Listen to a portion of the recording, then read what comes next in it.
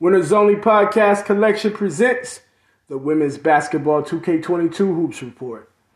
Mia Davis shot 12 of 14 from the free throw line on her way to 22 points as Temple beat Cincinnati 68-64 Wednesday night. Cincinnati had a 51-48 lead going into the fourth quarter before Temple went on a 20-13 run to close out the game on its home court. Davis shot 5 of 6 from the field, along with getting 14 of Temple's 33 free throw attempts. The 6-foot forward has scored 20 points 5 times in the last 6 games.